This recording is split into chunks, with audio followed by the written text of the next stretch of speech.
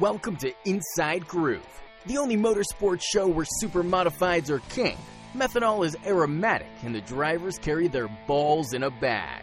Inside Groove is powered by IPC Indy, creating performance parts and solutions for the automotive, aerospace, and communications industries. Here's your host and fellow superholic, Race Chaser Media's Tom Baker. Hello, everyone. Welcome to another edition of the Inside Groove Super Modified podcast presented by Jeff West and the fine folks at Indy Performance Composites. Also brought to you by the good folks at Skip's Fish Fry and the other good folks at J&S Paving. Really just can't say enough about all of them as friends, let alone as show sponsors. Just appreciate them all and hope that you will support them as often as possible. My name is Tom Baker. Thank you for joining me for another edition of The Groove. This is episode 78, and that becomes sort of a fascinating number to talk about in the annals of Speedway history. So we'll do that a little bit later on in our final segment. But tell you what we got coming up here. Sometimes these shows write themselves, and in this case, it certainly did. We had the Sandusky Classic last weekend. Mike McVetta got the win, and Mike is joining us on the program. We got the winterview. Mike reached out to me, actually, before I could even reach out to him, and said, hey, I know that, you have trouble connecting with drivers sometimes, and just wanted to let you know, here's my number, and happy to talk to you on the show anytime. Would love to talk about the win if you would like to. If not, no problem. And, of course, that's exactly what I was planning to do. And so reach back out to him. Drivers, that is how you should do this. I think in all the years I've been doing radio, I can probably count on one hand the number of times that a driver has actually reached out to me and said, hey, I'm willing to come on anytime. And I think it's the first time it's happened in the history of this show. And there have been some drivers that I know you all would like to hear from who just simply don't seem to have the time. So, that's okay. We move on and talk to the drivers that want the time. So really appreciate Mike McVetta doing that. That was unusual, to say the least, but really excited about that. So you'll hear from him in a moment. He's going to be our first segment, and we got the better part of an hour out of Mike, actually. We talked about a lot of different things, and I think you'll find it fascinating. We kind of soapboxed a little bit about different things, which is perfectly okay. That's what these shows are for. And went back and forth. I think you'll find it very insightful and fun to listen to. Mike is a terrific guy, and happy to see him get the win, actually. And great to see Jeff Abel get the win on Friday as well. And we're going to try to get Jeff on next week. I wanted to get him on this week, but Mike went long, and so I didn't take the opportunity to reach out to Jeff this week because of that. And, again, trying to keep these shows to some sort of an hour to an hour and a half of length. Camden Proud going to be joining us as well. Camden was at Sandusky, and so he's going to talk about that. And here's the cool thing. I was thinking the other day that I wanted to, because I realized it was almost the end of July already, which I can't believe. But I was thinking the other day that I wanted to start talking about Classic on this show. And then I thought, well, it's a little bit early. And then I said, but it's my show. I can Classic if I want to. So I was going to start talking about Classic, and lo and behold, Cam put out an article from the Speedway that talked about the Classic schedule. So what more perfect way to talk about Classic than to talk about the schedule? So we will talk about that. So all of that is coming up. And again, looking forward, hopefully, Jeff Abel's always easy to connect with and talk to. So looking forward to doing that for next week. We'll get him on and talk to him about his win on Friday. That was pretty cool to see. Looked like a great weekend there, and glad that Mother Nature held out, and good to see a decent field of cars that was obviously more quality than quantity, but there was still a good number of cars for that event, and really just happy that everything went as well as it did, and everybody got away safely and soundly, and everybody had a good time. So, all right. Now, I say that the shows write themselves. Well, sometimes the opens write themselves as well. Every once in a while, because I like to do a short little monologue about something every time we do the show as kind of the open, and just did a 5-minute preview of what's on the show, but I didn't do anything. We didn't do a rant or anything. Well, here's my, this isn't a rant. This is really just a monologue, and it's something I'm really excited about. Sometimes you kind of look for, what can I start with that would be cool to talk about? Or, once in a while it's a soapbox item and, whatever. Well, so I recently was given the the digital edition, if you will, of Kempton Dates' new book. Jody Dates passed along to me so I could see it, a copy of the new book. Now, I have not, I'm actually going to be diving into it tonight. So I haven't even read this thing yet to see what it is. For those of you who don't know, Kempton Dates, and again, you really need to get a copy of the book. I urge you all to buy the book. Everybody needs to buy this book. I can tell you without seeing it, it's a scrapbook.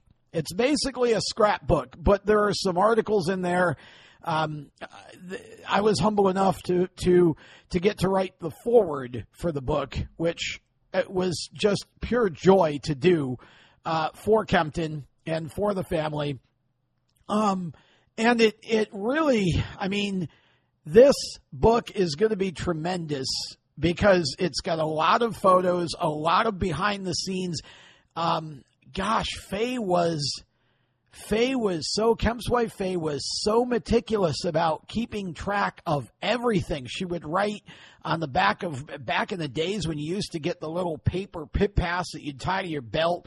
Every week she'd turn the pit pass over and she'd write the results on the back and where Kemp finished. There was all this detail. It was amazing how detailed she was about keeping records. Well, again, a big part of the reason why I brought this show back a couple of years ago was I wanted to talk to people like Kemp. I wanted to give them the opportunity to share their story while they still could, because again, my childhood heroes in the 70s, and of course those who are slightly older than me, the 60s, that generation of drivers, many of them have left us, and so the main reason I brought the show back to begin with was to be able to do those interviews, to be able to talk to the drivers that were larger than life to me. So I kind of put a lot of that into the foreword of the book as well, and had a chance to interview Kemp in one of the earliest shows that we did back in 2019, I think it was, and just had so much fun. Got to go out there 2 Christmases ago and visit with Kemp and Faye and the family and see the car that was at that point in its earliest iteration of being restored, his championship-winning car from 1977. That story in and of itself, how they got the chassis back and the whole, just an amazing story about the racing fraternity rallying behind this project and giving hours and dollars excuse me, of their time and their money to helping Kemp put this car back together and restore it the way that it should be, has given him such delight. And my understanding is that on August the 7th, on Retro Night, now, unfortunately, Old Timers Reunion has been canceled again this year. I hate that. I feel awful about that, but I get it. I absolutely 100% get it. But they are still having Retro Night, and Kemp is actually going to have the car at Retro Night, and I think still intends to suit up and put the original helmet on that he used to wear and take some slow laps and pace the field with the car. I believe that's still the intent. Don't hold me to it, but I believe that's still the intent. But he is going to be there. The book will be done. He'll be signing autographs. They'll have T-shirts. They made up T-shirts for this occasion. I just am so excited to dive into this book. And I wanted to wait until, I had an evening, which will be tonight, where all the work is done, everything's behind me, and I can just sit down and really just look through it and kind of wander among all the memories of those days and of Kemp's career, because it's certainly fascinating and was a tremendous career. They're just great people. So I wanted to open the show by kind of letting you know that the book's done, the T-shirts are done. The car is, I would assume, done or razor close to done, because, again, I think they intend to have it August 7th there. So can't wait for that. Hope you'll all go see it, on August 7th. I hope you all go this weekend to King of Wings, too. But I hope you go to Retro Night on the 7th to visit with Kemp and just thank him for all the blood, sweat, and tears that he put in over the years. And thank Faye, too, because we don't often give enough credit to the racing wives and the family, because they sacrifice a lot of time with the driver so the driver can be in the shop working on the car and then racing it on the weekends. And thank them for just being part of such a special part of our childhood or a part of Speedway history. I know that Kemp will appreciate seeing everybody. So excited about that. And thanks to Jody for letting me get a look at that. I promise I'll look at it tonight. Just haven't had the occasion to sit down when I can go all the way through it. It's a pretty thick book. It's, I think, a couple of hundred pages, a lot of pictures, just a lot of different things in the book. It's not your typical story book. There are some stories in there, but it's really a memorabilia book. So it's very unique, and can't wait to actually see the finished product here. So, again, congratulations, Jody. Thank you for all the work that you and everybody associated put into all of this. And Kempton, you're the man. Can't wait to see that car on the racetrack again with you in it. I don't care if it runs 28-second laps. That's all that matters, is it's on the track and it's painted, and we can just stare at it in awe and appreciate you. So with that, we are going to step aside. And when we come back, we're going to hear from Mike McVetta as Inside Groove gets underway for another week. Stay with us. Is your job sucking the life out of you? Wake up. You can do something else. Information technology. I know what you're thinking, but I'm not a math and science person. No problem, and no excuses, because it's not rocket science. It's My Computer Career. Go to mycomputercareer.edu and take the free career evaluation today. You can start your new life as an IT pro in as little as 4 months. mycomputercareer.edu. That's mycomputercareer.edu.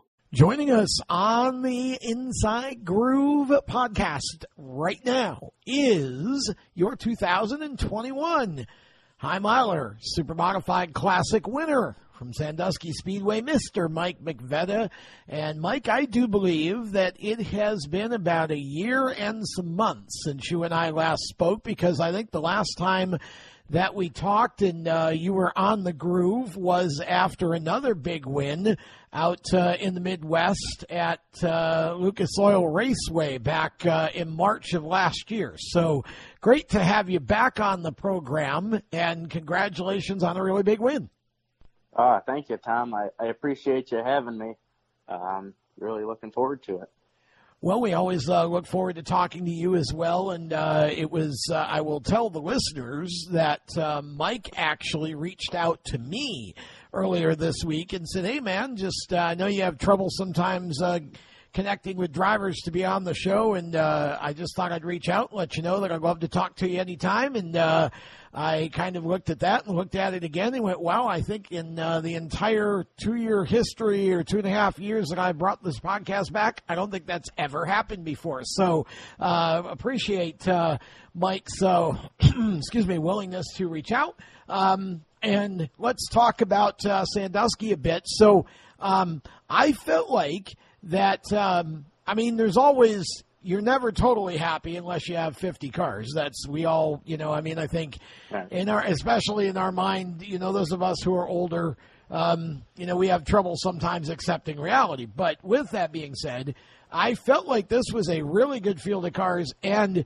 moreover, it seemed like the racing was really good.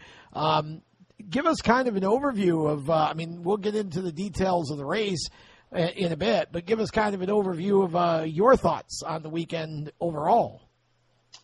Yeah, I agree with you, Tom. And, we had a good car count, and it was really good cars too. When you look at that roster, I bet there was 15 cars that could have won. I agree. Either night. So the competition is just, through the roof right now. With super modified racing, and I think that's across MSS, ISMA, and Oswego too. I think it's just a tough group of guys. There's no back markers really anymore. It's all real good quality cars. Yeah, I agree. Like I said, I think the field there the other night or over the weekend was really stellar, and of course Jeff got the win on Friday, which was neat to see. And, you had a pretty good weekend overall, obviously winning the big dance on Saturday. Talk about your weekend a little bit and start with Friday for us. Well, we actually did not make it Friday. I ran the Rich Volger Classic in a USAC Silver Crown car on Thursday. The results, okay. So we never made it to the track Friday. Sometimes you need that break with family. Okay. To keep everything in check there. So, and we didn't get back from Indiana until late afternoon. So, anytime you get into a situation where you're rushing, you're going to forget something and create a problem. So, we felt it was best to sit out Friday and put all of our effort into Saturday. And it sure worked out for us. Well, you can't, you certainly can't knock that. I swore I saw you in the top 10 on Friday. I must have been dreaming, and that wouldn't be the first time that's happened, especially in my advancing age. But I had thought that I saw that you were back in the top 10. I'll have to go look and see who that was now that I thought was Mike McVetta. But at any rate, it was definitely a good race for you on Saturday, and you're right. Now, I know that had to be somewhat difficult for you to not run on Friday. I think every driver believes that the more practice, the more the more time we spend on the track, somehow that makes us better. And you kind of went the opposite way and said, "Look, I don't want to take the chance on Friday, and I need some time with the family. Let's just go race Saturday and put all of our best effort into that one day," and you turned it into a win. Yeah, exactly. We had, with running the MSS series here in Ohio, we were at Sandusky July 3rd for their show, and honestly, that didn't go very well for us. We came home and kind of went back to the drawing board with the car because we just weren't happy with it, and unloaded Saturday morning, and it was just phenomenal right out of the box, better than it's been in a few years. So, oh, wow. we're hoping that, those notes can, apply to Oswego and apply to Oswego with the Oswego wing too. We're certainly going to try some of the things that we changed there and see if we can get better in that aspect too.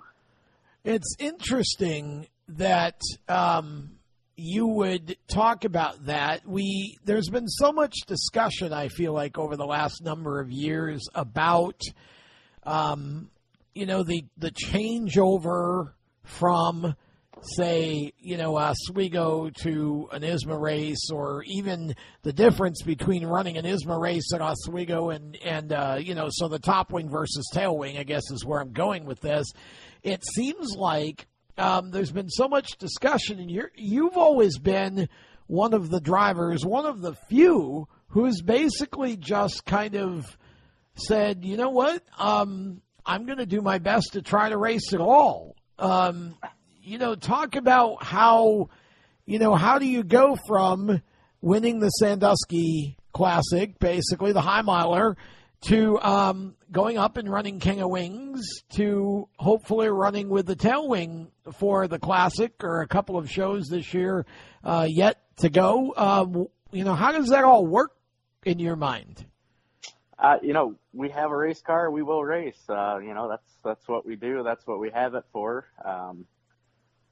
For us, we change springs, we change shock settings. I've got a pretty simple top wing mount where it's 4 bolts and 2 airlines and it's off, and 4 bolts the Oswego wing goes on. And that's really all we change between the two. So it's not it's an evening worth of work to go back and forth, at least for me, between the two setups. So I know a lot of people think it's, a week worth of work, and maybe we're doing it wrong. I don't know. We've run fairly decent up there the 2 times we've been to Oswego. Unfortunately, we've had gremlins both times, which kind of explains the whole first half of our season has been nothing but gremlins. So we're hoping that those are gone and we can just go and race.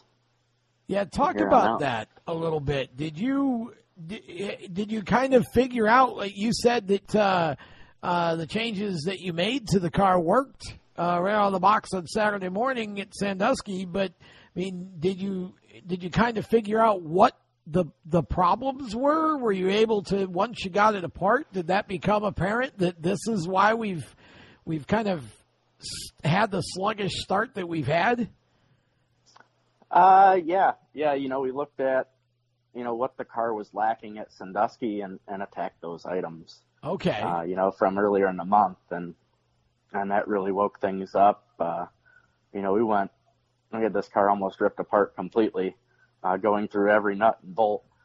At Kalamazoo we broke a bolt because it came loose. Oh wow! And we had a bad fast car up there.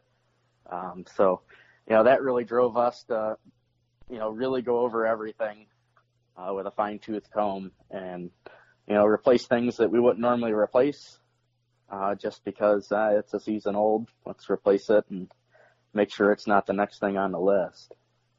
So you were able to almost get a fresh start to the year with Sandusky, and now you've got an opportunity to carry that forward into Oswego, where the King of Wings roster, I mean, I'm looking at the roster here for this, and of course this is a combination ISMA MSS race. Thank you to both organizations for that. That's awesome. And just looking at the names, I mean, you got Gozick, Connors, Snyder, Sitterly, Jonathan Lisecki, Timmy J, Kyle Edwards, Chris Parley, Trent Stevens, yourself, Eric Iosu, Eric Lewis, Chartier, Lilgy, Locke, Wood, Schillick, Reed, Ordway Jr., LeVay Sr., Kenny White, Mike Lichty, A.J. Lisecki, Ben Seitz, Tyler Thompson, and Jerry Curran. You've got, basically, again, you probably got a dozen to 15 of those guys that could pull off the win. It's going to be a competitive show. What is it going to take for you to go up there and be able to pull off another big one? It's like you said, they took the top of, ISMA top of MSS and the top Oswego cars and put them in a list, and that's what we have for King of Wings. So, we're going to bring the same car we had at Sandusky and a similar setup and hope luck goes our way.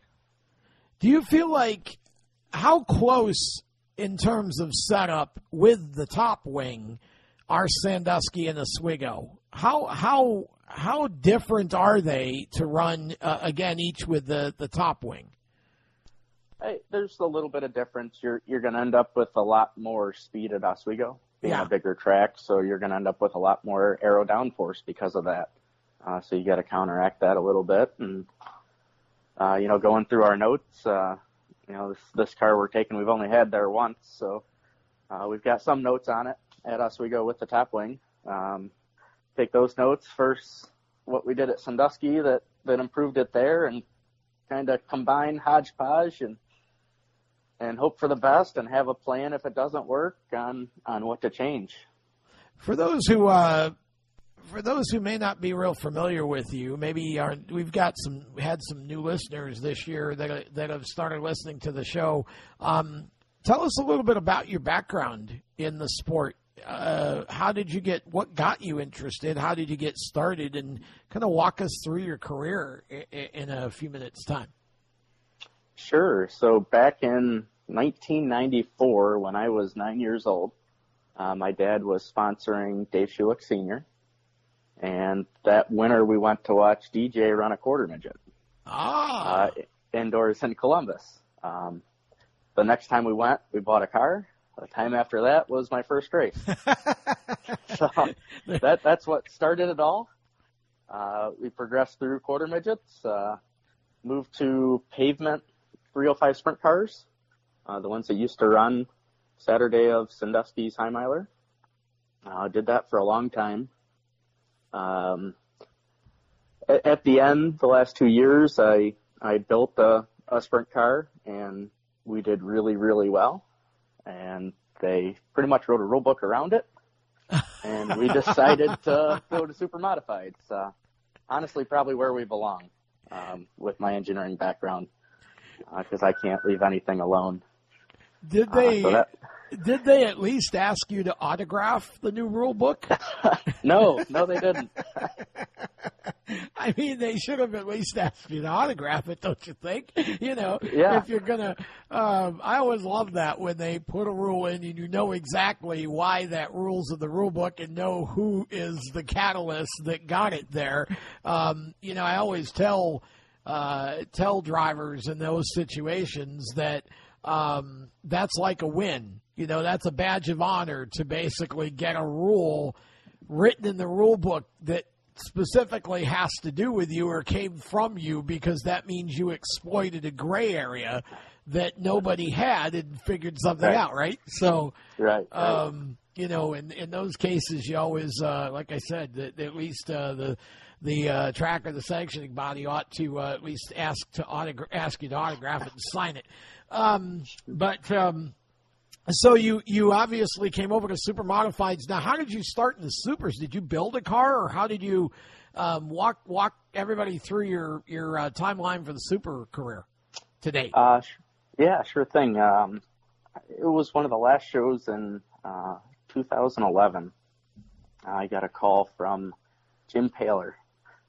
He had to work, and I'll preface this with I had, at this point, had never met Jimmy in my life. Oh, wow. So he gave me a call and said, hey, there's a race at Motordrome up just outside of Pittsburgh, Pennsylvania. I can't get out of work. Would you drive my car? Sure, why not? It's Saturday. We didn't have a sprint car show. Let's do it. Okay. So we run up there.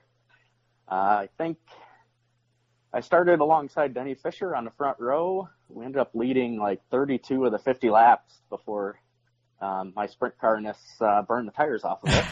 Your sprint carness. and dropped back to, I think, sixth to finish that race. A few weeks later, Dave Coyen called me and said, hey, let's put a Super together and run full time next year. So I ended up, he had Zach Gibson driving for him. They had the car got crashed at Sandusky, Okay. So he brought over this pile of parts, and I cut it up a little bit and changed the suspension on it, and we went out and ran the 2012 season with varying success. And then at the end of the year, we decided that we wanted to go off on our own and bought a car from Jack Smith, which was, this is kind of crazy how it all ties back together. It was the car Bodnar had built back in the 90s when my dad was sponsoring Dave Schulich.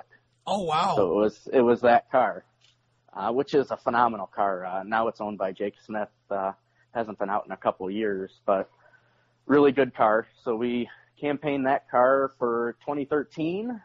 Had pretty good success with it. Ended up setting the track record at Winchester with it, and had some top 3 finishes. Never did get a win. And that winter, I decided we're going to build ground up super modified. And that was quite a challenge from the sprint car. I bet. A lot more forces on things than what the sprint car saw. And 2014 was a bit of a mess of just trying to get the car to finish. Fast forward to 15, we got all that ironed out and started running the ISMA Tour for a couple of years. Then the kids came and we slowed down and kind of went back to the MSS roots, mostly run the local stuff. Sure. Nowadays. So you've been doing that now for a handful of years, and I think you've built another car since then, correct? I think at least one in that time? Correct. I built the second one in 2018. Yeah, okay. Is when we debuted that one. Yeah, so, and that's the one you're still driving today, right? It depends on the day. So the older car is the one we've had at Oswego this year, and we ran Lorraine and Kalamazoo with. Then we switched to the newer car for Sandusky, and we'll run it at Oswego and kind of go back and forth as we see fit. Now, if you could tell us, what's the in sort of a big picture way, what's the difference between the two? Because you obviously, like, I understand that, maybe a short track car and a big track car, but you said, you've run Oswego with, so how do you differentiate when I run one car versus when I run the other car? For the most part, the older car seems to work better on short tracks. Oh, okay. So we generally run it there. But then again, we mounted the Oswego wing on it too. So. Okay, right. Okay. So that when you put the tail wing on, I got you. Okay. Right. No real rhyme or reason. The motor's a little fresher in that car. So, knowing that we're going to run up there a couple times plus the Classic, it was a better fit to do the Oswego stuff with that car. You've had, obviously, a teammate at times. Do you anticipate having a teammate for any of the Oswego shows or the Classic as we go forward, or are you just going to take the one car there and focus on it?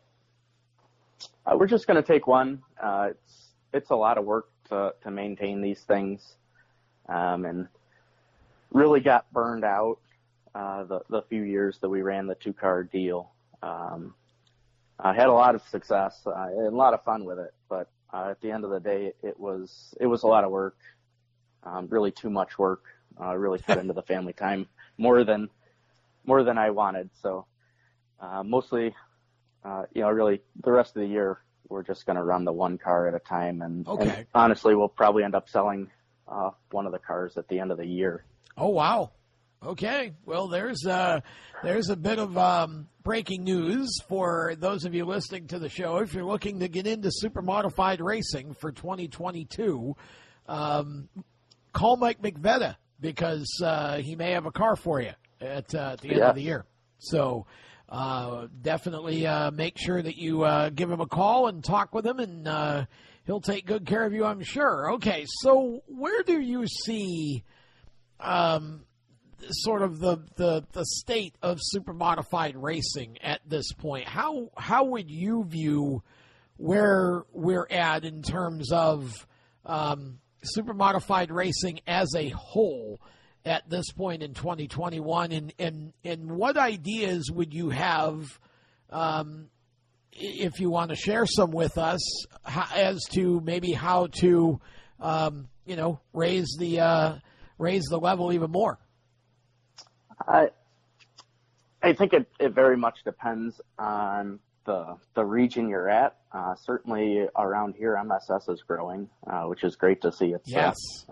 Dave and Lori May are doing a great job with that series. It's a lot of fun to race with them.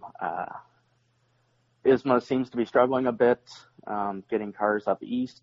I know there's a lot of cars up there, so I'm not sure why. But it'd be great to see those guys get out.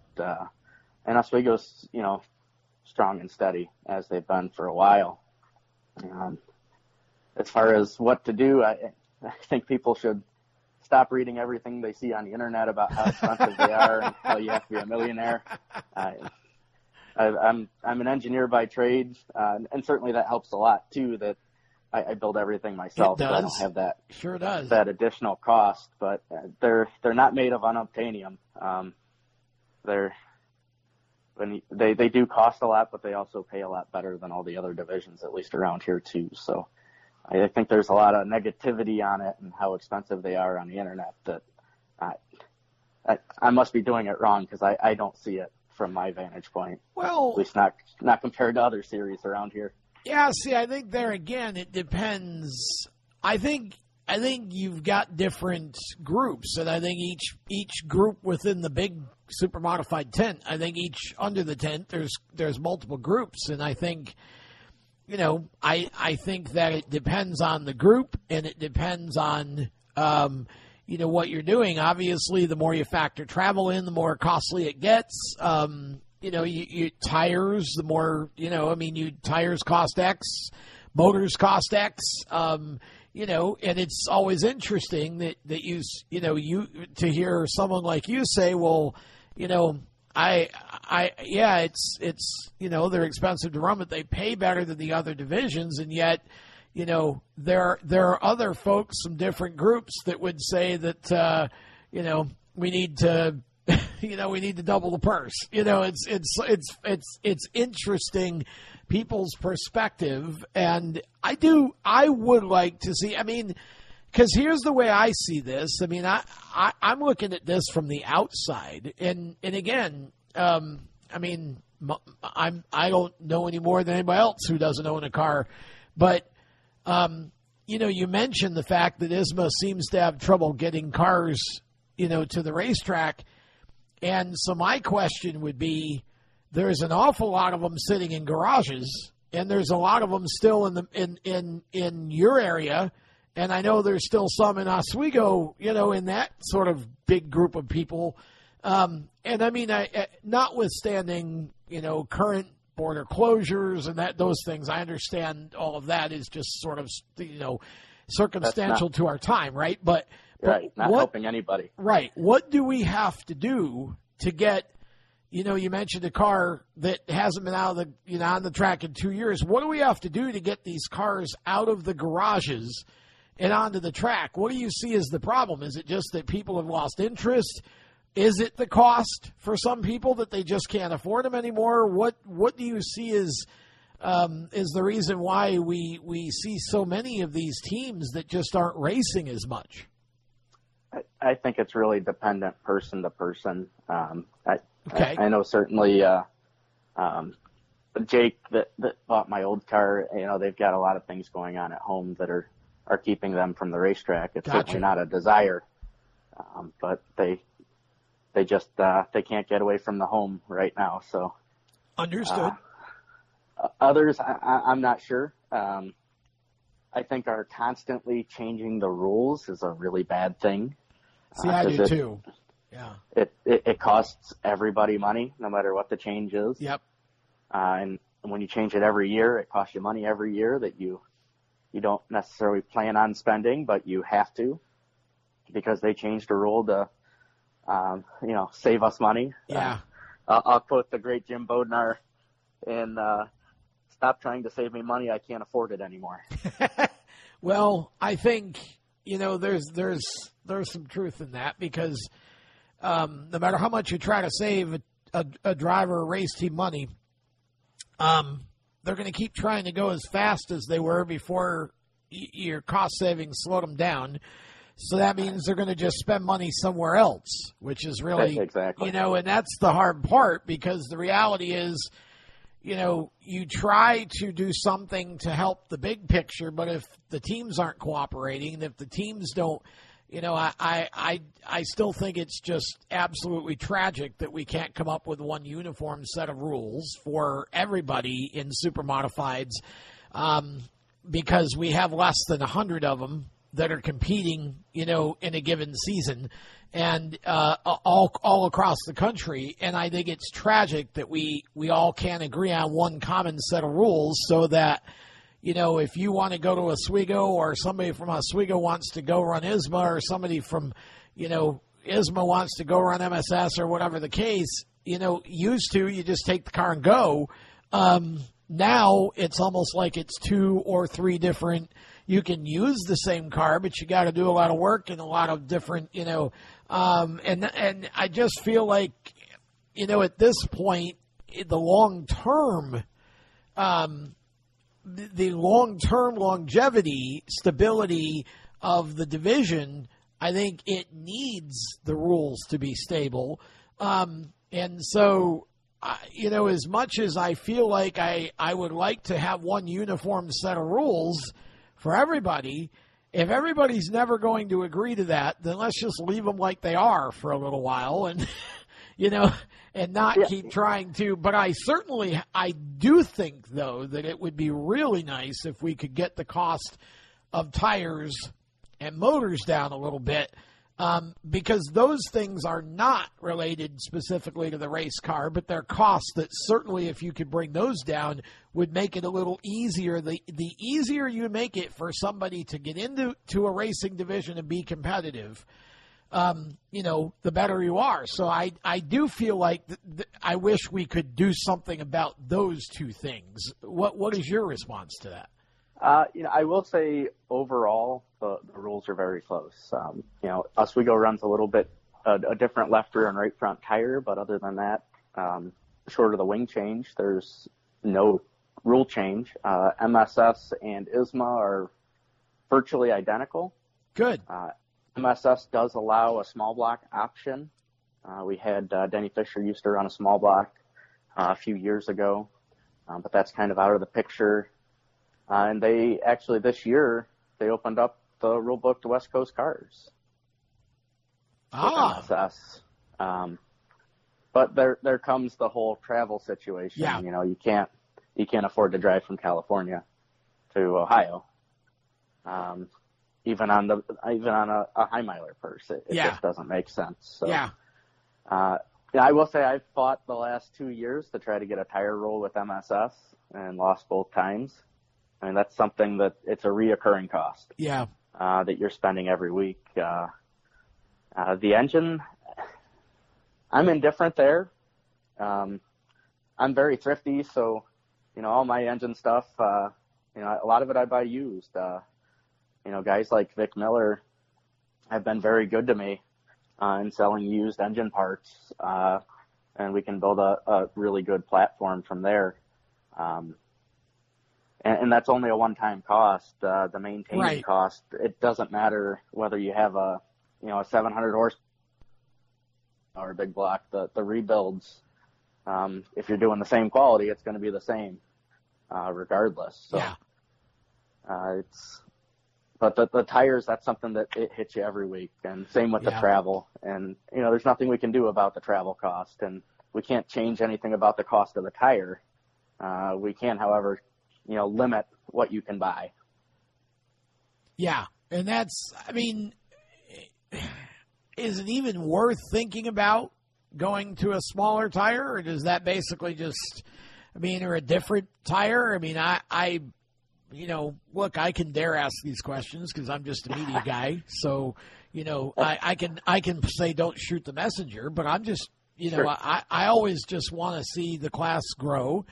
And I want to Right. see more cars, and I want to see an easier transition from a 350 to a Super, or a SBS to a 350 to a Super, whatever. Would it even make sense to look at other options for tires? Because obviously there's only so much you're going to ever reduce the cost of the tires that we run. Right. I don't know. I mean, like looking at that cost difference between a left rear and a right rear, it's, I don't know, $5, even though that right rear is so much bigger. So there's not really a cost savings per se on smaller unless you go way smaller. Yeah. Okay. Which to me, that visually takes the Super out of Super Modified. Well, with small tires. Sure. Yeah, it would. Absolutely. I agree.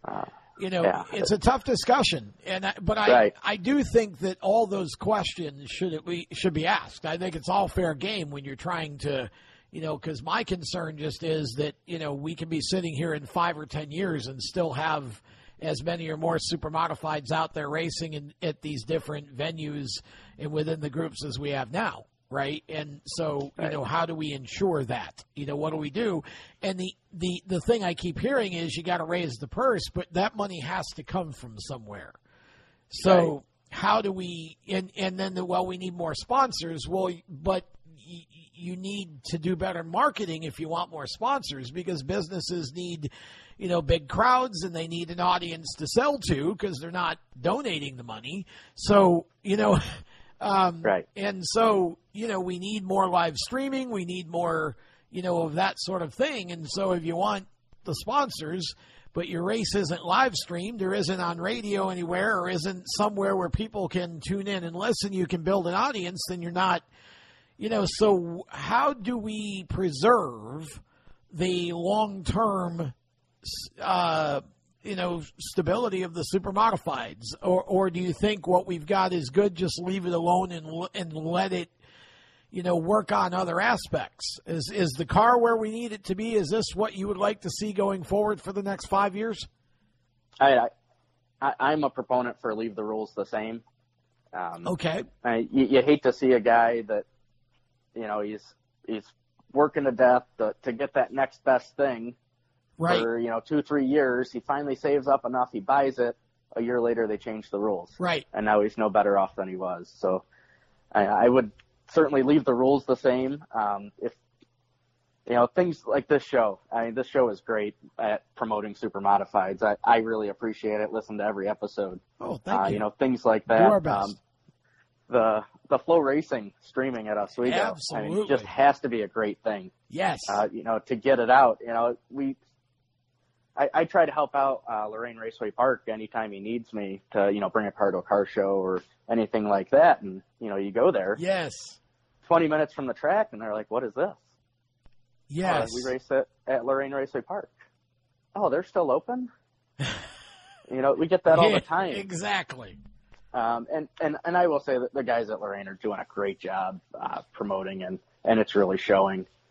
But, yeah, it's, we've been saying it for probably the last 20 years. Greatest secret motorsports, right? Super Modifieds. Yep. So getting it out to the right people at the right time, and having somebody, push Super Modifieds onto the general public, and I think we're certainly on our way there with MSS, with all the live streaming that Kevin and Tim do. That's always great. That you get everybody, whether they're at the track or not, they get to see what the drivers look like and know what's going on. Yeah. See, I was actually disappointed that the High Miler was not some form of live. I mean, I understand, say, well, somebody will Facebook Live it. That's not a live stream. That's not that's somebody sitting in the grandstand who's willing to kind of give up their enjoyment of the full view of the race to look through their phone for an hour to bring us, which I thank God for those people. But I think at this point, in other words, if you're going to say this is the car and it costs what it costs and that's it, and that's fine. But I think now, if you want more money infused into the division, somehow the tracks and the series have to really step up their marketing game way more than a lot of them do right now.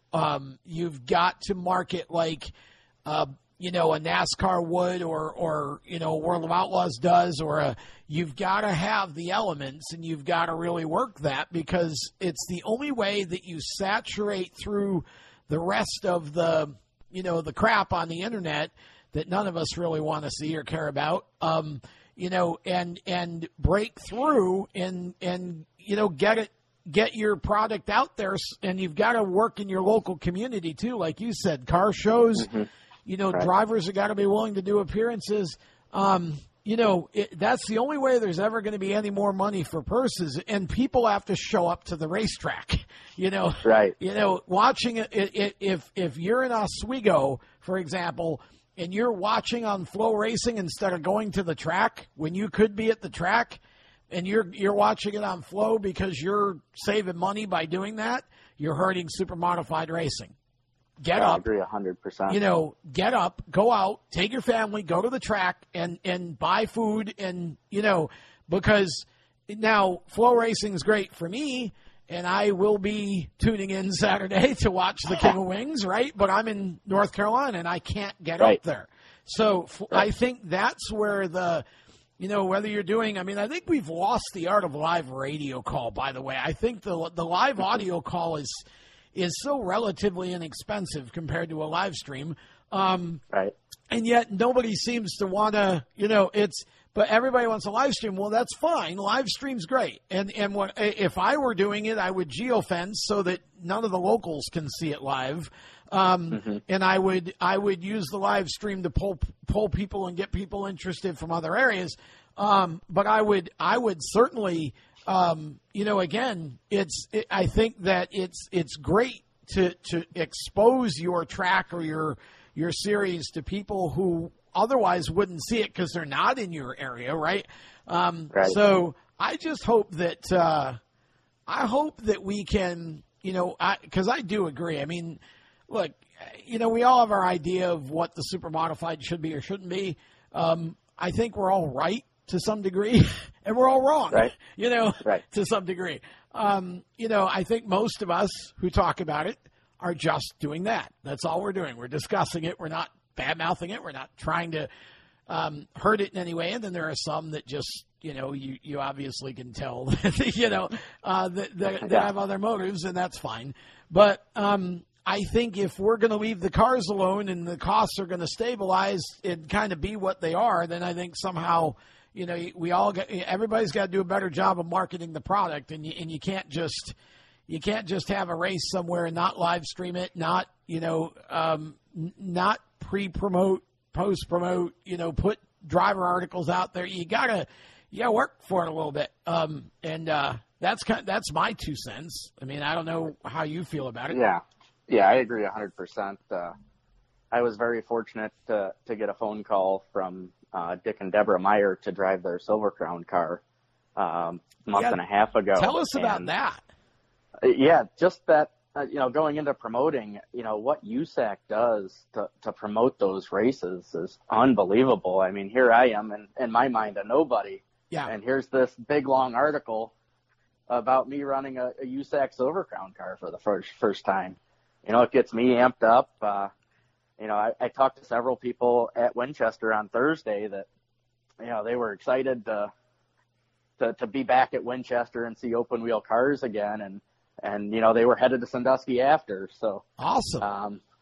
That's great news. So, they got it figured out, across the board, I think, with their promoting, and that place was packed on a Thursday night. So, but that's a pretty cool deal, to move over to that realm. I'm just unbelievably grateful, for Dick and Deborah to give me that opportunity.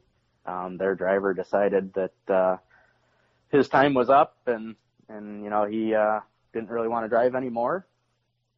And I got the call. So, it's been a roller coaster experience, a rainouts, 2 for 3, but, looking forward to, driving that Silver Crown car as well as the sprint car. some more in the future. What was that like to do? What was the Silver Crown? What is it like to drive a Silver Crown or a sprint car versus the super modified? Talk a little bit about your experience in that. So we did a lot of practice one evening at Sandusky, and a lot of the my sprint car experience at Sandusky and the super experience, it kind of matched a little bit with the Silver Crown car. Fast forward a month later to Winchester, nothing translated between the Super and the Silver Crown car. I mean, it go from a lot of downforce at Winchester to nothing, and that's an eye opener. Yeah, for sure. It is.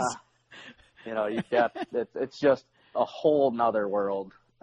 Everything from the way you sit to the way you drive is different. So it's certainly a challenging experience that I'm looking forward to in the future. It's almost like you go back in time, right? I mean, that's because at one point that was super modified. Right, 100%. Yeah.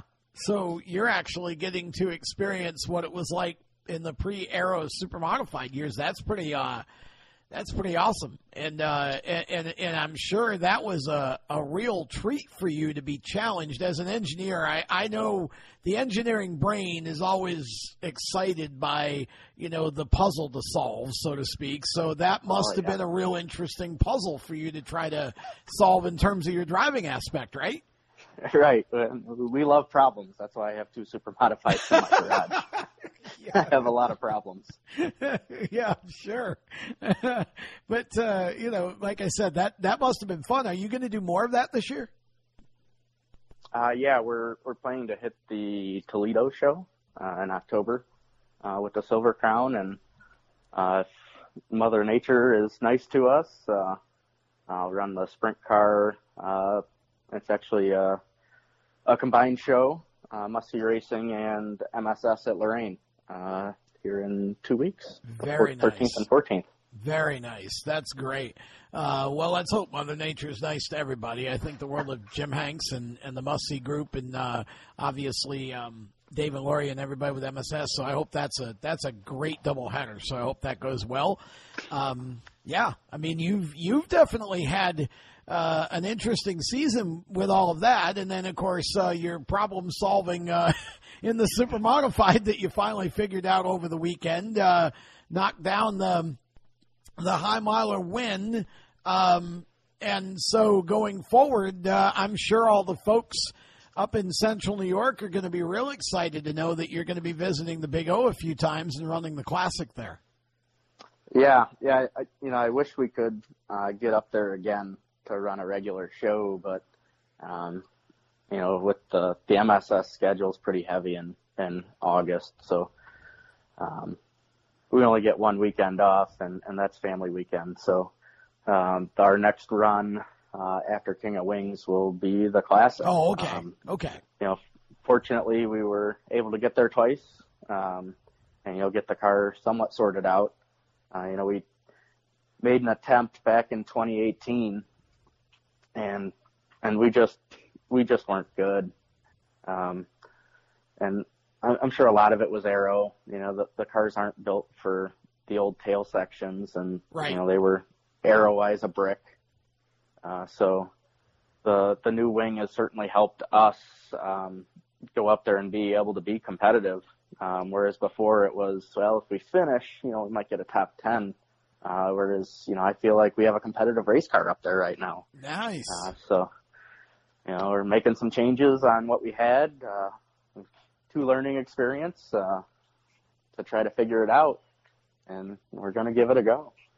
Well, that's awesome. I love that. I love that you're not afraid of that, and that you're willing to put in that time and effort, and obviously the dollars to travel up there and try to support that, and and then obviously nice to see you branching out and doing some other types of open wheel racing a little bit too. So wish you luck the rest of the season with all of that. I'm sure we'll catch up again because my feeling is that you're probably not done winning yet. So at this I point, hope you're right. So, we do try to do as many of the interviews as possible, and it's sometimes hard to catch up with everybody, but we try to do as best we can here. So I know you've got people that help you and sponsors, whatever. Take some time and thank all of those people because they deserve it. Yeah, you bet. Certainly my parents, they got me started in this situation, we'll call it. I couldn't do it. My dad's here every week, every race, anything I need. He's there to help me out with it. Sponsors, Perfection Fabricators, they've been with me a long time, probably 15 years, and they just do so much with helping me with material and making brackets, that sort of stuff that, is just invaluable. Sure. EV Naturals came on board this year. We're really happy to have them as a partner. Cerny Truck Sales, Morris Auto Service, Fallsway Equipment, Gary's Body Shop did an awesome job making this thing look like a gem. Drift's Racing Engines has, really given us some good horsepower with this bucket of parts that I give him and say, here, make something out of this.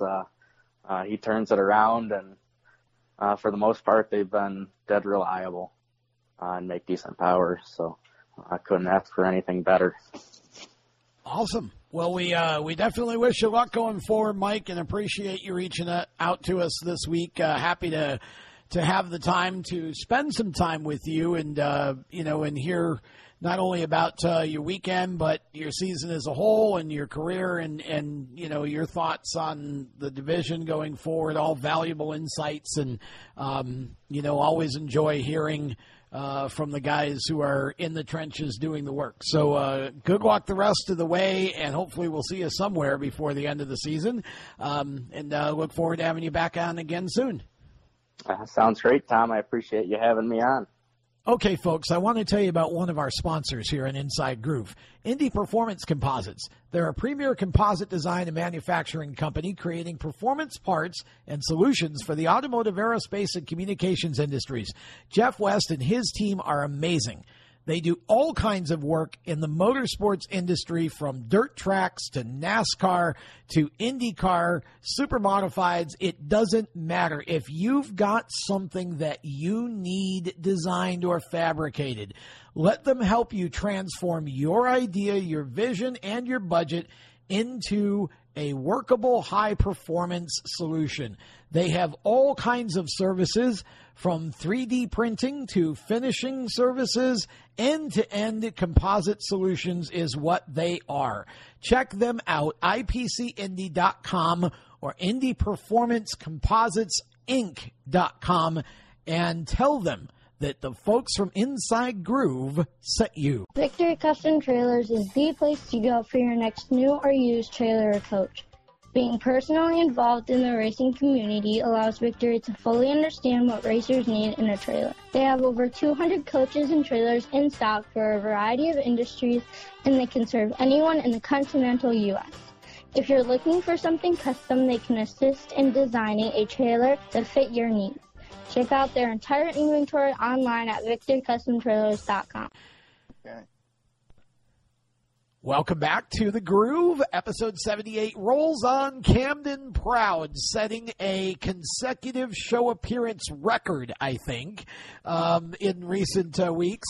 Glad to have Cam back as more of a regular, and at least for a short period of time before he heads back out of the country again. But Cam, I know that you would like to be running King of Wings this week. Car not quite ready. So we're still going to talk about that, though. But I want to start by talking about the Sandusky Classic, because we just heard from Mike McVeigh talk quite a bit about his weekend and his desire to sort of just take Friday night off and put all his focus on Saturday. We saw how well that worked. And what were your impressions of the Classic the Heilmiler from being there just kind of as a fan. I actually really enjoyed it. I thought it was great racing both days, and Saturday was shaping up to be really good. I just wish Mother Nature didn't rain on our parade. That was going to be a great battle up front with Mike McVetta and Mike Lichty and Jeff Abold, and what a weekend for Jeff Abold. Boy, he's sure shown he can compete with these ISMA guys the last few years. Oh, for sure. Absolutely. And, I hate that the last part of it got rained out, but happy that they got that far, because from the forecast, it just didn't look like they'd even get to that point, I think. So, I'm happy that they got as far as they did, but yeah, I hate seeing that any of it got washed out, and it's just been tough. I mean, it's literally seems like it rains everywhere across the country half the weekends this year, and we got rain in our forecast here in our area again this weekend. Just the thunderstorm stuff that you can't do anything about. It's not a total washout, but you never know when they're going to hit, and you just got to deal with them. So, but that field, I mentioned the fact that I thought, obviously you always want 50 cars, right? That's, especially if you're my age and you're used to that from years back, you just hate the fact that but I thought that was a good field, and it was certainly a quality field. It was, yeah. It was a really competitive race, probably the best race in Sandusky I've seen the last few years. And good to see different guys mixing it up at the front. I mentioned Abold. And I wanted to mention Mike Lichty, give him a shout-out, because I believe that was his second-place finish in the Heilmiler. Oh, wow. Without a win. And good to see those guys make it across the border, but I know he probably wanted to be one spot higher. Well, yeah, I mean, I would love to know how that happened, because I don't think everybody can make it across the border, but however, yeah, I would assume, the business, and you know what, good for them, and happy to see that they were able to go race, and he did well. That's one of those, brides, always the bridesmaid, never the bride scenarios, and you just got to know that eventually that the luck is going to fall his way, and he's going to get that extra spot and get the win. And it was awesome to see them make that trek to support Sandusky and support the race. I haven't been to Sandusky in so long, and I just love it there. I love the track. I love, the city. You got Cedar Point there. There's just all kinds of cool things to do. And so definitely, a great time for those who get to go. And you're right. It seemed like it was a pretty good race. And it was neat to see Jeff get the win on Friday and kind of set that stage for Saturday. And you wondered, could he pull the double? And certainly gave it a good shot. Yeah, I really thought he was going to. At first, early in the race, I didn't think so.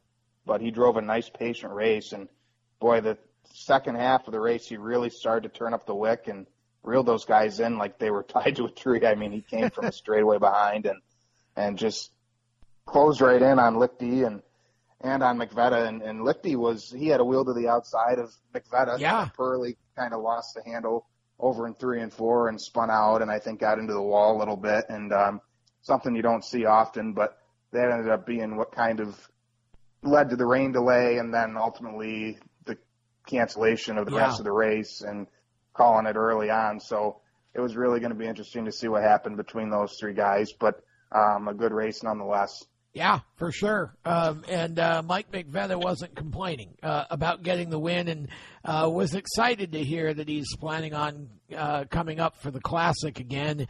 And, really, I feel like he feels like he's got an excellent opportunity to really be competitive in that race. Oh, yeah, I think so. He's shown this year that he can be very competitive and did a great job. And I don't know what week it was, but he was leading a few laps in the feature and was one of the fastest cars at the track when he was here, actually, and then had mechanical woes. But he can definitely compete, and I'm glad he's supporting it. It's nice to see someone from way out in Ohio come out and support when they can with a car that's primarily an MSS car, obviously. So it's nice to see, and I know Oswego appreciates his support, that's for sure. Well, he and I talked a lot about the sort of conversion, and I think you'll get a kick out of hearing how, he talks about his own situation there, because, he feels like it's essentially very close, and so it'll be interesting to see how he does come Classic Weekend, and of course, you got King of Wings coming up, and but I'm just thrilled that Sandusky got as far as it did, and would like to obviously have seen what would have happened if they got the entire distance in, but at least most of the weekend got in rain-free, and fans were treated to some great racing out there. Really excited for the direction MSS is going in a lot of ways, because it seems like there's more and more interest there, which is awesome, and Mike and I talked a lot about that too. So looking ahead, this weekend, King of Wings. And one of, I think, the top 2 or 3 races on the calendar for this year at Oswego in a year full of huge races. This is surely one of them, and I'm really excited to see how many of the Oswego guys are putting wings on, and I'm just as excited to see MSS and ISMA coming together for this in a really good. It feels like a really, if not complete quality, if not complete quantity from ISMA and MSS, certainly a good quality from each. This is going to be, I think, one of the better, more exciting races of the season in super modifieds anywhere. Oh yeah, I absolutely think so. And you mentioned the 2 sanctions working together. Excuse me. Yeah. And I think it's really going to be the best King of Wings also that we've had in a long time. Just because of that, it kind of takes you back to the days where we had over 30 cars for the MSS ISMA combination events. Of course, it was MSA back then, but we're going to have probably 26, 27 cars this week. We easily could have had over 30 for it, and just for whatever reason, there's always silly circumstances that lead to certain cars not showing up, and a lot of it's out of the driver's control. So there was a point last week where I thought we were going to have 35 cars for it, but I'll take 26. I think it's going to be really good, and you're going to have a true healthy mix of Oswego, MSS, ISMA, which is really, really good to see. It's a true King of Wings again for the first time in quite a while. Yeah, I mean, I feel like this has, again, you start looking at the drivers that are competing, your Goziks, your Sidleys, you got all the best guys from each division, I think, Pearly, all those guys. I feel like this is going to be a real shootout, and, and I don't think you can go in and you can say, well, this one's a favorite, that one's a favorite, Kyle Edwards a favorite, whatever, whoever. But at the end of the day, there's probably 15 of those 26 that could end up winning the race. I would agree. Yeah, for sure. Yeah, and it's you look at some guys that are coming out that haven't raced Oswego with a win on in quite some time, and that excites me also. Yeah. Bobby Chartier, Russ Wood is driving John Coloca's car. That's exciting. Yeah, it's going to be fun. Lewis. Yep. So some guys that are making their Oswego return after quite a long time. Those are some storylines to watch. And then you also have guys that are making their first Oswego start with a wing, like Eric Iosu and Ryan Locke. So there's a lot to follow going into this weekend. It's going to be cool. Yeah, it really is. I'm really excited about it. I can't wait to watch it on Flow Racing since I can't be up there. And really, I feel like this weekend is where it starts. Like, this is the rest of the year at Oswego, the build to Classic Weekend is, to me, is incredible. You've got King of Wings this weekend. You've got Retro Night on August the 7th, and that night going to be made so much more special by the whole Red Creek Rocket, the Red Creek restoration, so to speak. Yep. With Kempton Dates being there with his car and them having the book and the T-shirts, and so I hope that the track. I hope the fans just flock there that night to see Kemp and the car and get a copy of the book and all that. And I know that the Old Timers Reunion is not happening this year. Hate that, but I get it. It was the right call to make, I think. But Retro Night's still going to be fun. And then, now you've got the Mr. Super Modified race thrown in there too, because it got rained out. So, I mean, what a month of August leading up to the Classic. I know it. I'm glad we're going to have the car fixed for this month. I know that there's a lot of exciting races to hit here in the next month or so, to say the least. And autograph night next week also. And we're going to have the Swiggle Cartway drivers participating in the autograph session on the 7th, as well as any old-timers that are in town. We're going to set up a table for them and have them sign some autographs, too. So we'll have Kemp sign the book and all that good stuff. Make a big deal out of that, because it is a big deal, and that's really exciting and really cool what they're doing. And I'm looking forward to that. It's a fan favorite week as always. And then also on the 14th, the Super Stocks come to town for their classic tune-up. Yeah. So there's a little something every week. I completely forgot about the 14th show. Skipped right over that. So, I mean, there's only 1 week off now, right? Because the 21st is now Mr. Super, Mr. All the Misters, the Mister weekend. That's the 23rd or 21st, right? And then you're off the following week before Classic. Is that no? Wait a minute. Is that the week before Classic? No, we race. There is a down week. Saturday, okay. Yeah, the 31st, right. 7th, 14th, 21st, off the 28th. Yeah, okay. That makes more sense. There is still an off week there. But, still, that's going to be a very big month. And I hope that it's a successful month. A lot of stuff going on. When I look at King of Wings, I mean, obviously that race is going to be a blockbuster. And, I always love Retro Night. You got Mr. Super coming up, and then, you've got the 14th in between those two. Just going to be a huge month. And then we start talking about Classic. And I said in the open of the show that was thinking earlier in the week that I wanted to start at least teasing Classic or opening some discussion about Classic because, it just felt like it was time to do that. And then I got thinking, well, it's maybe a week or so early to do that. And I was like, no, it's my show. I'll Classic if I want to. And then you go and put out the Classic schedule. So thank you for reading my mind.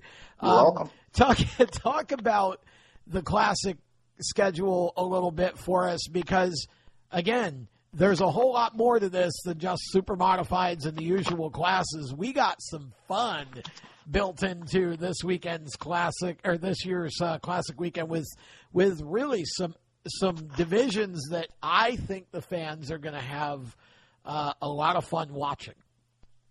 Yeah, I think so. It's an unbelievable variety, right? I'd like to go back and see the last time, if ever, that we've had 9 divisions on Classic weekend. Yeah, really. That has to be a record or close to it. But Friday afternoon, starting out with the pole day time trials for the Supers, the SBS, and the 350s. And then it's Jody London's night. Yeah. With the Dave London Memorial. Yeah. Brought to you by Jody race. London, yeah. Gene Okerlund, London, yeah. Yeah. And also the New York State Compact Championship was rescheduled from May Classic to Labor Day Classic. So a doubleheader for Jody on Friday night.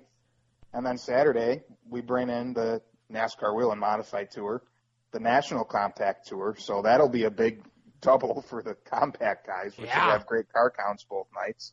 And then also the NEMA Midgets and NEMA Lights. It's been since 2015, I think, since we've had them. So it's been quite a while.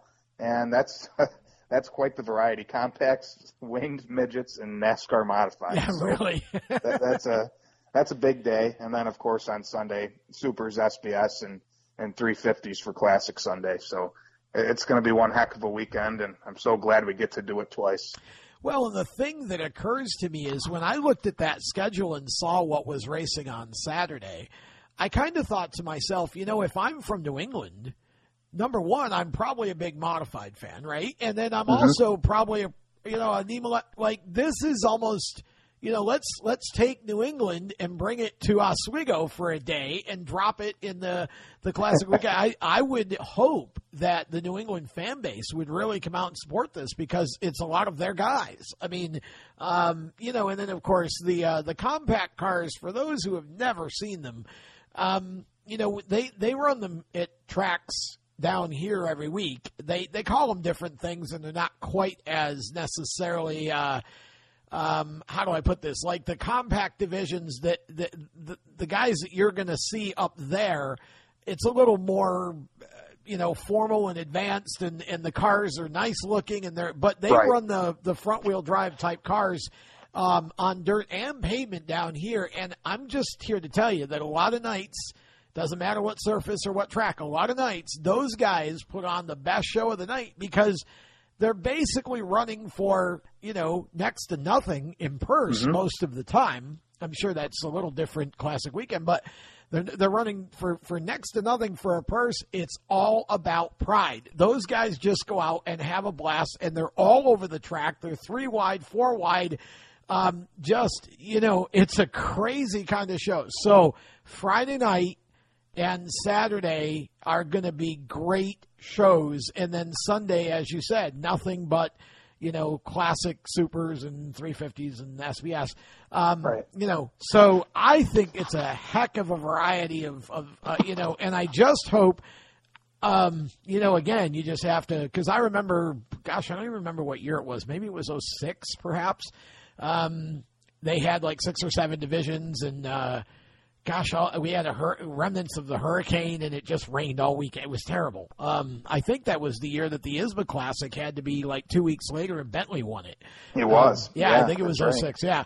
And it was just awful. So let's all do sun dances for the entire month of August for Classic Weekend and make sure that we get everything in, because that's going to be so much fun to see all that, in one place over the course of 3 days.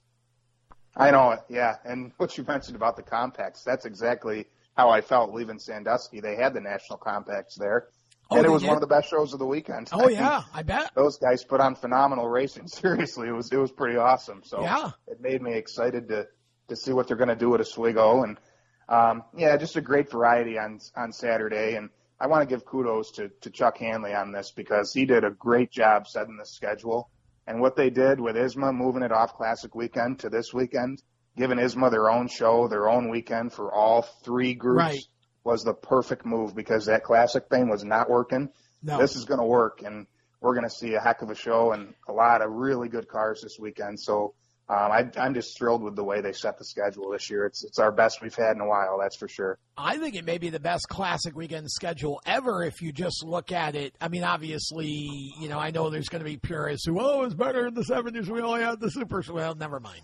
I think in terms of excitement and energy, here's the other thing is, I wonder where you're going to put all the cars on Saturday, because I'm expecting that between the modifieds are going to draw 30 at least. You're going to have probably 40 to 50 minimum of those compacts, and then you got the NEMAs and the NEMA lights. It's going to be fun to see what the pits look like at about 1 or 2 o'clock on Saturday afternoon. Well, I think they're actually going to have to move on Friday night. They should be okay because the Supers, SBS, and 350s are going out. Yes. Everybody's coming in. But Saturday, they're going to have to put the compacts out back. Yeah, I wonder about that because I was thinking that, and then, I don't know, like, how do you communicate with them to tell them when they're supposed to be on the track or whatever? I don't know what the system, but I'm sure there's something in place. But if the PA works back there, or how that works, but that's going to be a really interesting situation because I think you're going to have a ton of those. And it should be, like I said, it should be a whole lot of fun. I think it's the perfect sort of mix on Saturday. You get the modifieds as the headliner, and then you got all the little classes for support. Like I said, the super stocks are awesome. That's going to be a great show Friday night, again, with the compacts. And I love that we're getting the Fast Friday now in the middle of the afternoon. I love daytime time trials way more than I ever did at night, and I think that's going to be really fun. and really different probably for you guys because a lot of you have probably never really time trialed during the day like that. I mean, other than the weekly thing that you do. Yeah, not really. I want to say you're going to see a little more speed. That's what I think is going to end up happening. We'll see what happens. That would be fun. Yeah, it's going to be fun. I really like that. And then we're out of there early, and it's nice for the Oswego guys because they can enjoy the stock car show Friday night. They get all day Saturday to, work on the cars, do whatever they need to do before Sunday, and you can go into the early morning 7:30 a.m. garbage all rested up and ready to go. No, you know better than that. They're going to stay up half the night at the campsite. And, no, it's no matter how – I feel like no matter how early you get to bed, 7:30 at the racetrack is still early. Oh, yeah. But, but it wouldn't be classic if that wasn't the way that it was. That's – part of classic morning is that sort of early morning and – you just, I feel like that's just part of it is that whole sort of atmosphere and yeah, for sure. Wiping the sleep out of your eyes or whatever, and you're just trying to wake up. But when you get cars on the track at, whatever, 9:30 or 10 or whatever it is, and it's just like, yes, so you just know the big race is coming. But should be a lot of fun. Like I said, a lot of variety for the fans, a lot of excitement, a lot of different stuff going on. Man, it's just crazy. The fact that we're already into the month of August and the season's almost over, it feels like we just started back after a whole year of nothing, and now it's almost done. I know. It's unbelievable. I really can't believe it, and I wish it wasn't over. We sat out a whole month, and now there's 3 left in the big one. That's it. So it's, I don't know. Time flies. Yeah, surely does. So how are you coming with the car? When are you going to be back on the track? Do you think you'll be back for the 7th? I think so. Yeah, I think we will. Good. It'll be down to the wire, but I would say the only way we're not is if we don't get to test on Friday of next week, because after having a motor out, I mean, literally, it's basically a brand new car. So we want to go through everything, obviously, sure, and fire it up, check for leaks, make sure everything's good to go. And if we can do that and do it properly, we'll be back next week. Okay, so give us the rundown for this weekend for King of Wings. What's the schedule for Saturday and all the pertinent information that we need to know? Okay, let me pull the schedule up. You caught me off guard there. Oh, good. I work hard to do that, and it seems like most of the time I don't succeed because you're on top of things. So once in a while, it's good if I can stump you. Yeah, you did for a minute. Stump the Cam that was successful this week. So what do you got? There you go. Best Western, Clarion, and also LaGrosse are presenting this week. LaGrosse was originally supposed to do so on the 21st of August. They signed on for King of Wings. So thank you to the Broadwell family and to Sean Cathcart at LaGrosse for presenting this week's action. Front pit windows open at 2, pit gates open at 2:15, warm-ups and grandstands at 3:30, time trials at 5, heat racing at 6 with features to follow, 30 laps for the 350s and 60 laps for King of Wings X. King of Wings X. Okay. That would be 10 for people who aren't, Roman numeral educated. So that should be fun to see who wins King of Wings X. Isn't this the race that Dave Grohl won with Steve Miller? Wasn't that King of Wings? Yes. Yeah. Yes, it is. Yeah. Yep. That's Steve Miller's only win at Oswego, and it came in the King of Wings race. Who would have ever thunk that? I'll still never forget that, seeing that and just jumping out of my chair when he took the checkered flag. I was so happy for David and even happier for Steve Miller because I know for how many years that man toiled to have that moment. So this is one of those races I feel like where, that can happen. You can have that moment of glory, a first-time winner, a new winner. And like I said, with the quality of cars that we got coming this weekend, I think there's a pretty strong chance that we might see a bit of a shocker and somebody that we wouldn't necessarily make a favorite end up winning the race, and that's what it's all about. Yeah, I wouldn't be surprised at all. You never know in a big race like this what's going to happen, and It's been 2017 was the last one. I think the Pearly one. Trent Stevens got his first win in this one. That's right. Bobby Bond got his first Oswego win in this race, and it was with the ISMA wing on, obviously. Then went and won the Classic later in the year. Just to prove he could. Classic. Yes. So, lots of cool stories, like I said. And to go totally off topic, that's a car we have to watch for. Again, I saw Tyler Schulich at Sandusky, and he's definitely coming out for a race and then the Classic. Is he? Okay. I'll be glad to see that car back. Yeah, that's awesome. So he's going to be in the Extreme car. Yep. Okay. So do we have word? Is Bobby actually going to drive the 47? Is that coming back, or what, is it just going to be Bobby crew chiefing for Tyler? Tyler said the 25 is ready to go, and then they're working on the 47. And I know that Bobby wants to come back for Classic was the way I understood it. So should see them both back. Good. Well, that'll be fun. Look forward to that, and look forward to King of Wings this weekend. FlowRacing.com if you can't attend. But if you're in Oswego and you don't go to the track and stay home and watch it on Flow when you could be at the track, shame on you. The track needs your support. Get out there and get to the racetrack. That's really I love the live streams. It works great for people like me who can't get there because I just can't travel this weekend. But definitely not something that local people should be blowing off going and spending the money and being at the track. We need the fans at the racetracks, and that's a general thing. It's not just a super thing. But look forward to the coverage and look forward to watching the races and look forward to talking to you about all of it next week, and we'll keep talking Classic because it's time to do that and run the countdown here for the next few weeks. And we'd up to, Classic 65? 65, on Labor Day weekend. So look forward to it, and thanks, Cam, for being on again. Thank you, Tom. We'll talk soon. Hey, here's a little fish tale for you. It's about a place named Skip's Fish Fry. Skip's Fish Fry is located at 42 West 2nd Street in Oswego. They're open Tuesday through Saturday, 11 to 7. So don't call them on Sunday or Monday. They're gone fishing. They are open Tuesday through Saturday, 11 to 7. They serve a variety of great fish, burgers, Hoffman hot dogs, conies, lobster, soup, salad. They even have cheesecake if you feel like some delicious dessert. I love their haddock pieces. That's one of my favorites. And they just have great food. It is the best fish in the Port City. I'm not just saying that because they're a sponsor of the show. It is one of the first places that I go to eat every time I'm in town.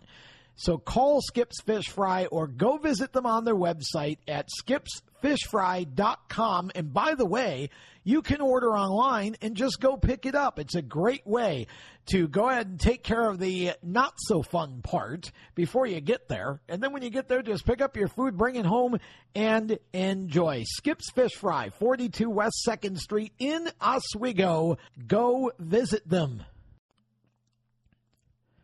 Welcome back to The Groove. Episode 78 rolls on, and time for our final segment.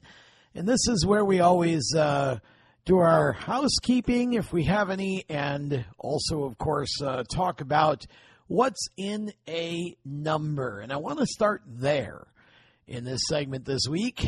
Episode 78, I said in the open that this was a fascinating number in Oswego Speedway history, and I believe that for a couple of reasons. Now, again, if you're listening to the show for the first time, I didn't start going to the track until 1973. So any 78s prior to that, I don't know. Sometimes, obviously, if a number was more famous, like 0, for example, or 8 or 10, then, you know about them from the 50s or the 60s because of that. There are probably some 78s back before 73, but I don't know about them. Some of you might, and that's great. Just feel free to fill in the comments section. But for me, the 78 first started in 73, and it was Gary Reichert. And the reason I say that this was a fascinating number is because I feel like in some ways, Gary, who was an engineer, and the Turner brothers, who were his car owners, were in a way a product of the time, and in a way maybe a little ahead of the time. So the 78 that Gary was racing in 1973 was actually a modified with no body. They had a way of being able to take the body off to run it as a super, put the body back on to run it as a modified. Now, they weren't the only ones who did that. I think Joe McGarry also, if I remember correctly, did that as well. So that idea in and of itself wasn't totally unique, but they were the most successful. Gary had some top 5 finishes. That car, the Super, would run like Jack the Bear on the outside of the track, as I remember. It was really, really good on the top. He could drive around the top like nobody's business. But it was bulky and heavy. And eventually, there was some sort of a technicality that some of the other drivers raised as to why that car wasn't legal and why those heavier chassis shouldn't be allowed anymore to compete with the current Super of the day, just because of the difference in weight and size and whatever. I don't know. There was some controversy there somewhere.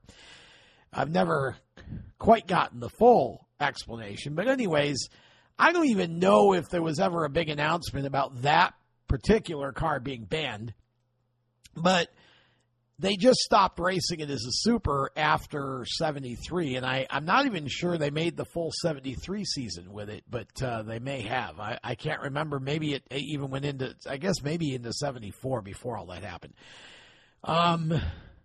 But there was a point where they went ahead and built a Super, a brand new Super.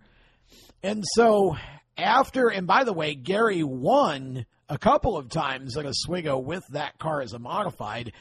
And he actually, and this doesn't get nearly as much publicity as it should, because everybody talks about Nolan Swift coming from 2 laps behind to win the Classic.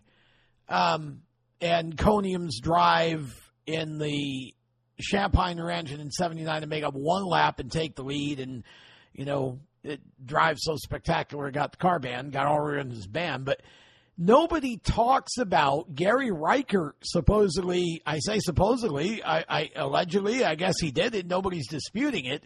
I just didn't see it. So that's kind of why I said supposedly. But nobody talks about Gary's making up 2 laps to win the 73 modified 200.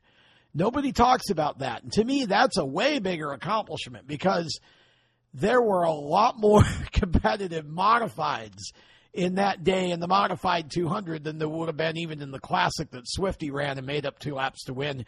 That tends to be, at that time, the Classic was a real endurance race.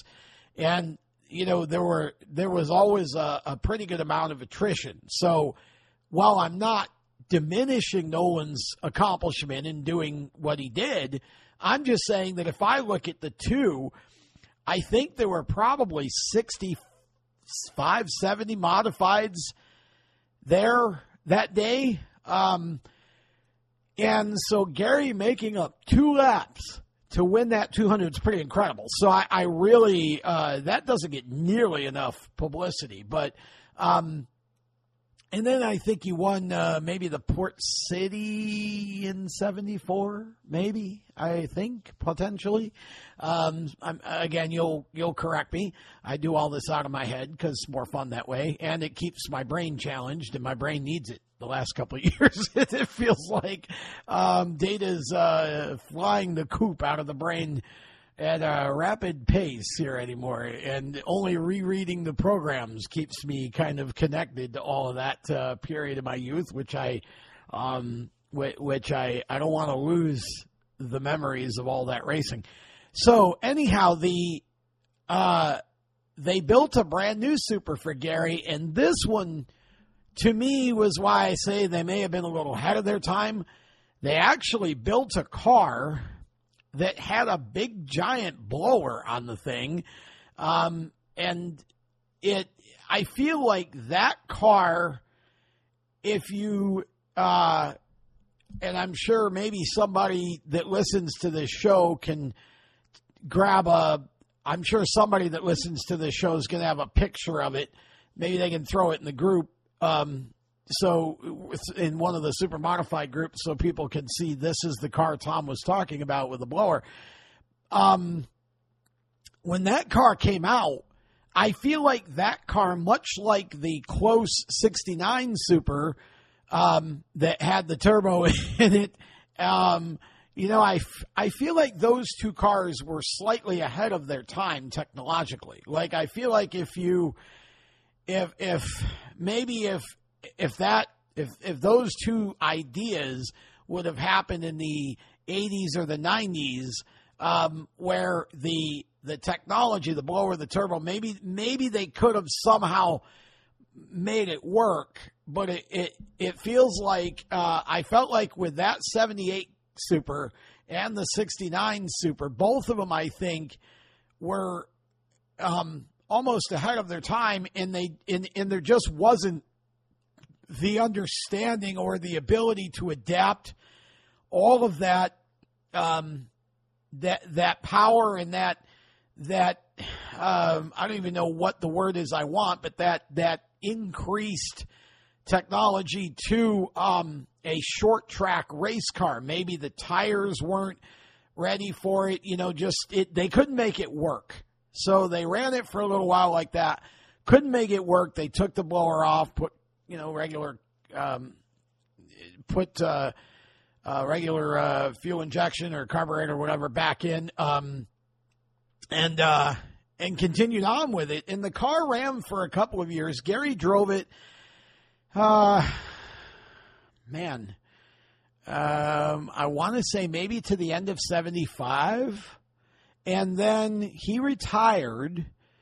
Excuse me. And again, I think I may have my years mixed up, but I think he raced it in 75 full season, I think, and then retired. And then I think in 76, Dutch Hogue was the first driver for it. And then Dutch had a couple of really actually good runs. Dutch, by the way, for those of you who don't know, father of Dean, grandfather of Alex. So there. Dutch was a really, really good race car driver. And he was a driver that he was kind of on his way out when I, first started going. So I didn't get to see a lot of Dutch racing in a lot of his career, but I wish I would have, because Dutch was really, really good. He was one of that sort of breed of drivers in the modifieds especially, but he gave the super modified a couple of pretty good runs. And then, something happened. I'm trying to remember if he got sick. Maybe he needed surgery of some kind, maybe a knee or a hip or something along those lines. Anyways, for some medical reason, he had to step away. They tried a few other drivers in the car. Baldy Baker, I remember getting in it one night. I don't know why in the world I remember that. But I remember Baldy getting in it one night and again was fairly fast with it. And then I know Mike Loescher was supposed to drive it, but I don't think Mike ever did. But he may have. And I think the last guy to race it was Bobby Mers, another modified driver from Western New York. I think Bobby ran maybe a few races in it. I know he ran the Classic. And I think after 76, I don't think the car came back. I think that was it. And I think that was it for the Turner brothers. Gary Reichert came back in the early 80s, maybe 81, 82. 82 seems realistic to me, 82. driving a different car, a modified, that was number 88, and had, a couple good runs at Oswego with it, and I think that was it. I think he was gone. And so Gary was out a while, then came back, drove that 88 car, and then went away. And the Turner brothers, like I said, I don't think they came back after 76, if I remember correctly. But that number, I think, is really kind of ingrained with most older fans with Gary Reichert, 78. Now, since then, if I remember correctly, again,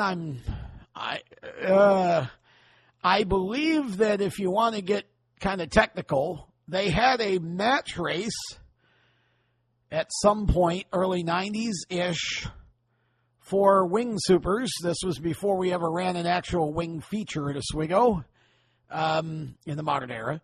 They had a match race, and I think Billy Vukovic, the third, was number 78, I think. Again, I'm not sure, but I think that was right. And then, of course, in the recent times, Mark Samet out of Canada has always been the 78 car, and he's run a number of times at Oswego as well, both in ISMA shows, and he's run some non-wing shows. He's run a couple of classics.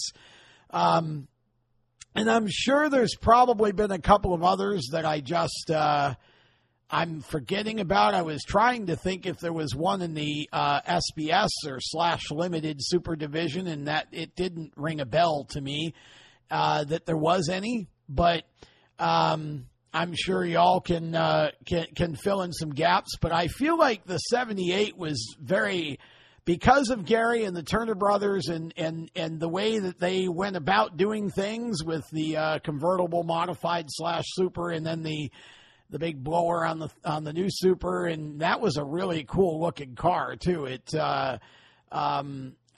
just felt like they never quite got all out of that car that they had hoped or that they wanted to. And it is hard when you're rotating drivers, I think, especially when you never have gotten a setup that you were happy with, and then you're still rotating drivers, and all drivers like a different feel, and you're trying to. So, but the Turner brothers were great people. Gary Reichert was a really, really nice guy, and I always thought that Gary was a good racer, and he got easily the most out of the equipment that he had. Incidentally, if you want to, I guess, go a little further with this, if you want to say that that 78 convertible, if you will, super / modified, if you want to count that anybody who drove the modified also drove the super, because that was basically the chassis, then you could throw, I believe Chuck Siprich ran that a couple times, and so did Jimmy Winks. So there's a couple of other guys you could toss in there, but they drove it as a modified and not as a super. So kind of fun to do that and to look back. And I'm sure, some of you may have even some stories about Gary and the Turner brothers, but incidentally, the very first time I ever raced myself was in a go-kart indoors at Syracuse, which is a terrible way to start a racing career, by the way. I do not recommend it for anybody. I was probably 32 or 33 years old. And it was for a son. One of the Turner brothers' sons, I believe, was the guy who owned the kart. Super, super nice guy, was really happy to let me race it. He was a linebacker. He was a big guy. He was in the super heavy class, and I wasn't yet super heavy eligible. But I ran his kart. Gosh, I don't know, stock medium maybe, or stock heavy. I don't remember. And the seat was about twice my size, so it was It was interesting, but we were both similar height, I think, as I remember it. I think he was just bigger than I was. And I was racing it, and I made the feature, and I remember, I think I was in like, I don't know, 6th or 7th out of about 10. Not doing too bad, but nothing to really write about.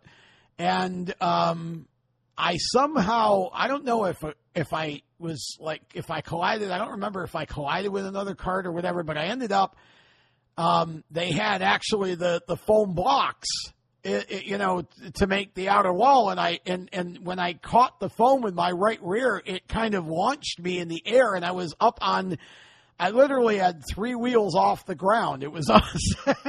And then I didn't actually roll over or flip or anything. I came back down, but it was, all we broke was, I think, I don't even remember what we broke. It was just, something in the steering, maybe a bolt or something. I can't remember steering. I don't even remember what it was. But broke just something. It was nothing that was any big deal anyway. But it was enough that I couldn't continue in my feature. He was able to race his. And, man, I just was, that was like, what am I doing here? But it was a lot of fun and enjoyed racing karts while I did. But, yeah, they were really nice people. And just a lot of fun and enjoyable to have at the track. Gary was fun to watch and always put on a good show with that big old white 78 and then the new car as well. And that to me is, with all due respect to Mark Samet, the 78 for me will always be associated with Gary Reichert and the Turner brothers. So anybody got any other 78s or any other drivers that I forgot, feel free to drop them in the comments. And, just a whole lot of fun back then with all the variety that was on the track in the mid-'70s. That was the true period of really innovation and just people trying different things and a lot of home-built stuff. You didn't have, you had a few kind of mass producers. Show car came along eventually, and you had a few Swift chassis out there, but most of them were ones he'd driven. I think the only one he purpose-built for someone else was for Leon Weisky. And that was mostly in Michigan, though he did run a lot at Oswego with it too, but he was a Michigan racer. You just didn't have too many mass producers back then. So there was a lot of variety in the look and the design, and people tried different things with motors and, just all kinds of things. And it was just so much fun. You never really knew from one week to the next. There were cars like the C-15, Hermie Graf's car, Steve Miller's 16, even Ralph Wissig's 4, although Gary Kelly he drove it the most, but I remember, there were plenty of other drivers even back in that period. Ronnie McLeod, I remember a time or two in it, maybe Bruce Kraft, and Kraft and then again, you had drivers like Kraft that rotated around. So he was in the 15 for a little bit, ran his own car, jumped in the 4 one night, Sammy Carista was another one. He was back and forth between his own 30 and the 37 car, which also had Freddie Graves and Jim Muldoon and Ronnie Graves, and Mike Rizzo drove it for an invitational race. And, they're just so that it was interesting. You never knew who was going to be in some of those cars from one week to the next, and that made it fun and made it different and kind of changed it up a little bit. But there's your number 78. That was, like I said, to me anyway, I think that number represents a very fascinating, moment in Speedway history with the Turner brothers and the way that they went about things, because they were very unique and different in the few short years that they raced at Oswego. They brought something very unique and very different. And that car, incidentally, that modified / Super, I've forgotten exactly where it is, but it's still intact. Somebody's got it. the body's on it. I mean, it's kind of like it was when it was the modified. I can't remember who has it, but the last I knew, I think somebody had it. In fact, I want to say that a handful of years ago that showed up, and it may have been at one of the old timers reunions. I'm not sure, but I think I remember seeing it at the track one of the nights I was up there, maybe within the last 6-7 years. But I can't remember who has it. Maybe somebody can tell us that. But that would be a fun car to have, because again, that represented a really cool period in super modified in Oswego Speedway history. So there you go. I think we're done for today. I think that's enough. We look forward. I'm going to try hard to get Jeff Abel for next week, so I'm announcing it now. That means I got to do it. So, Jeff, if you're listening to this, be prepared, bud. Let's have a conversation the next week's show. We'll talk about your win at Sandusky on Friday and who knows what else. So we'll work on getting Jeff for next week, and want to try to catch up with Allison Slode as well. So if anybody knows can get me in touch with Allison, that would be awesome. Look forward, hopefully, to having those two. We're going to try to get a couple of the drivers from the SBS division in the weeks leading up to the Classic as well. Definitely, want to get to Noah Ratcliffe, hopefully, and and try to get some of the younger drivers that have really done so well here, over the last couple of months, because it really has been a story of the rookies and the younger drivers, with the exception of Danny Kaye, who's done super well and, won a number of races. You've got a number of drivers who don't get a lot of attention and really haven't gotten a lot of attention, up to now, and so we'll try to get some of those guys on as well. So excited for what's to come. I mentioning Danny Kaye, boy, wouldn't it be something? I mean, it seems like the SBS Classic is a Mike Bond benefit anymore, but wouldn't it be something if Danny Kaye could ever pull that off? The history. His father's time there, and what his family has meant. He and his family have meant to so many people there at Oswego. Would love to see Danny go out and get that Classic win. And it's been good to see him having some good success this year. He's worked very hard for a long time to have a season like this, and I'm happy for him. So we'll definitely see what we can do for guests going forward here. As we count down the Classic here, we're officially on as of today. So the Countdown to Classic shows will start and run the entire month of August, and we'll try to, bring something fresh to it as we get closer. And we'll talk. We'll get Jody London on at some point in the next few weeks too, and let him talk a little bit about the compacts and of course, the Dave London Memorial Superstock race. So we'll have him on in August as well. So hope that you've all enjoyed this show. Thanks to Rich Worth and the folks at J&S Paving, and also thanks to Jeff West and everybody with IPC Indy Performance Composites, and of course to all of the folks, Sean Cathcart and the staff at Skip's Fish Fry and LaGroff's Pub. Really, really appreciate their support and appreciate all of you listening. Please share these shows so that everybody can have a chance to listen. Until next time, next week, enjoy King of Wings, everybody. I hope everybody is safe. I'm going to put this together and get things wrapped up here so I can sit down and get a preview of the Red Creek Rocket book. So we'll talk to you all next week. Have a great weekend. So long.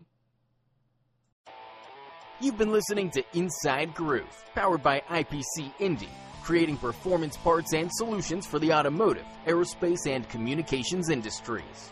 Find them on the web at www.ipcindy.com. Inside Groove is a Race Chaser media production. For more exciting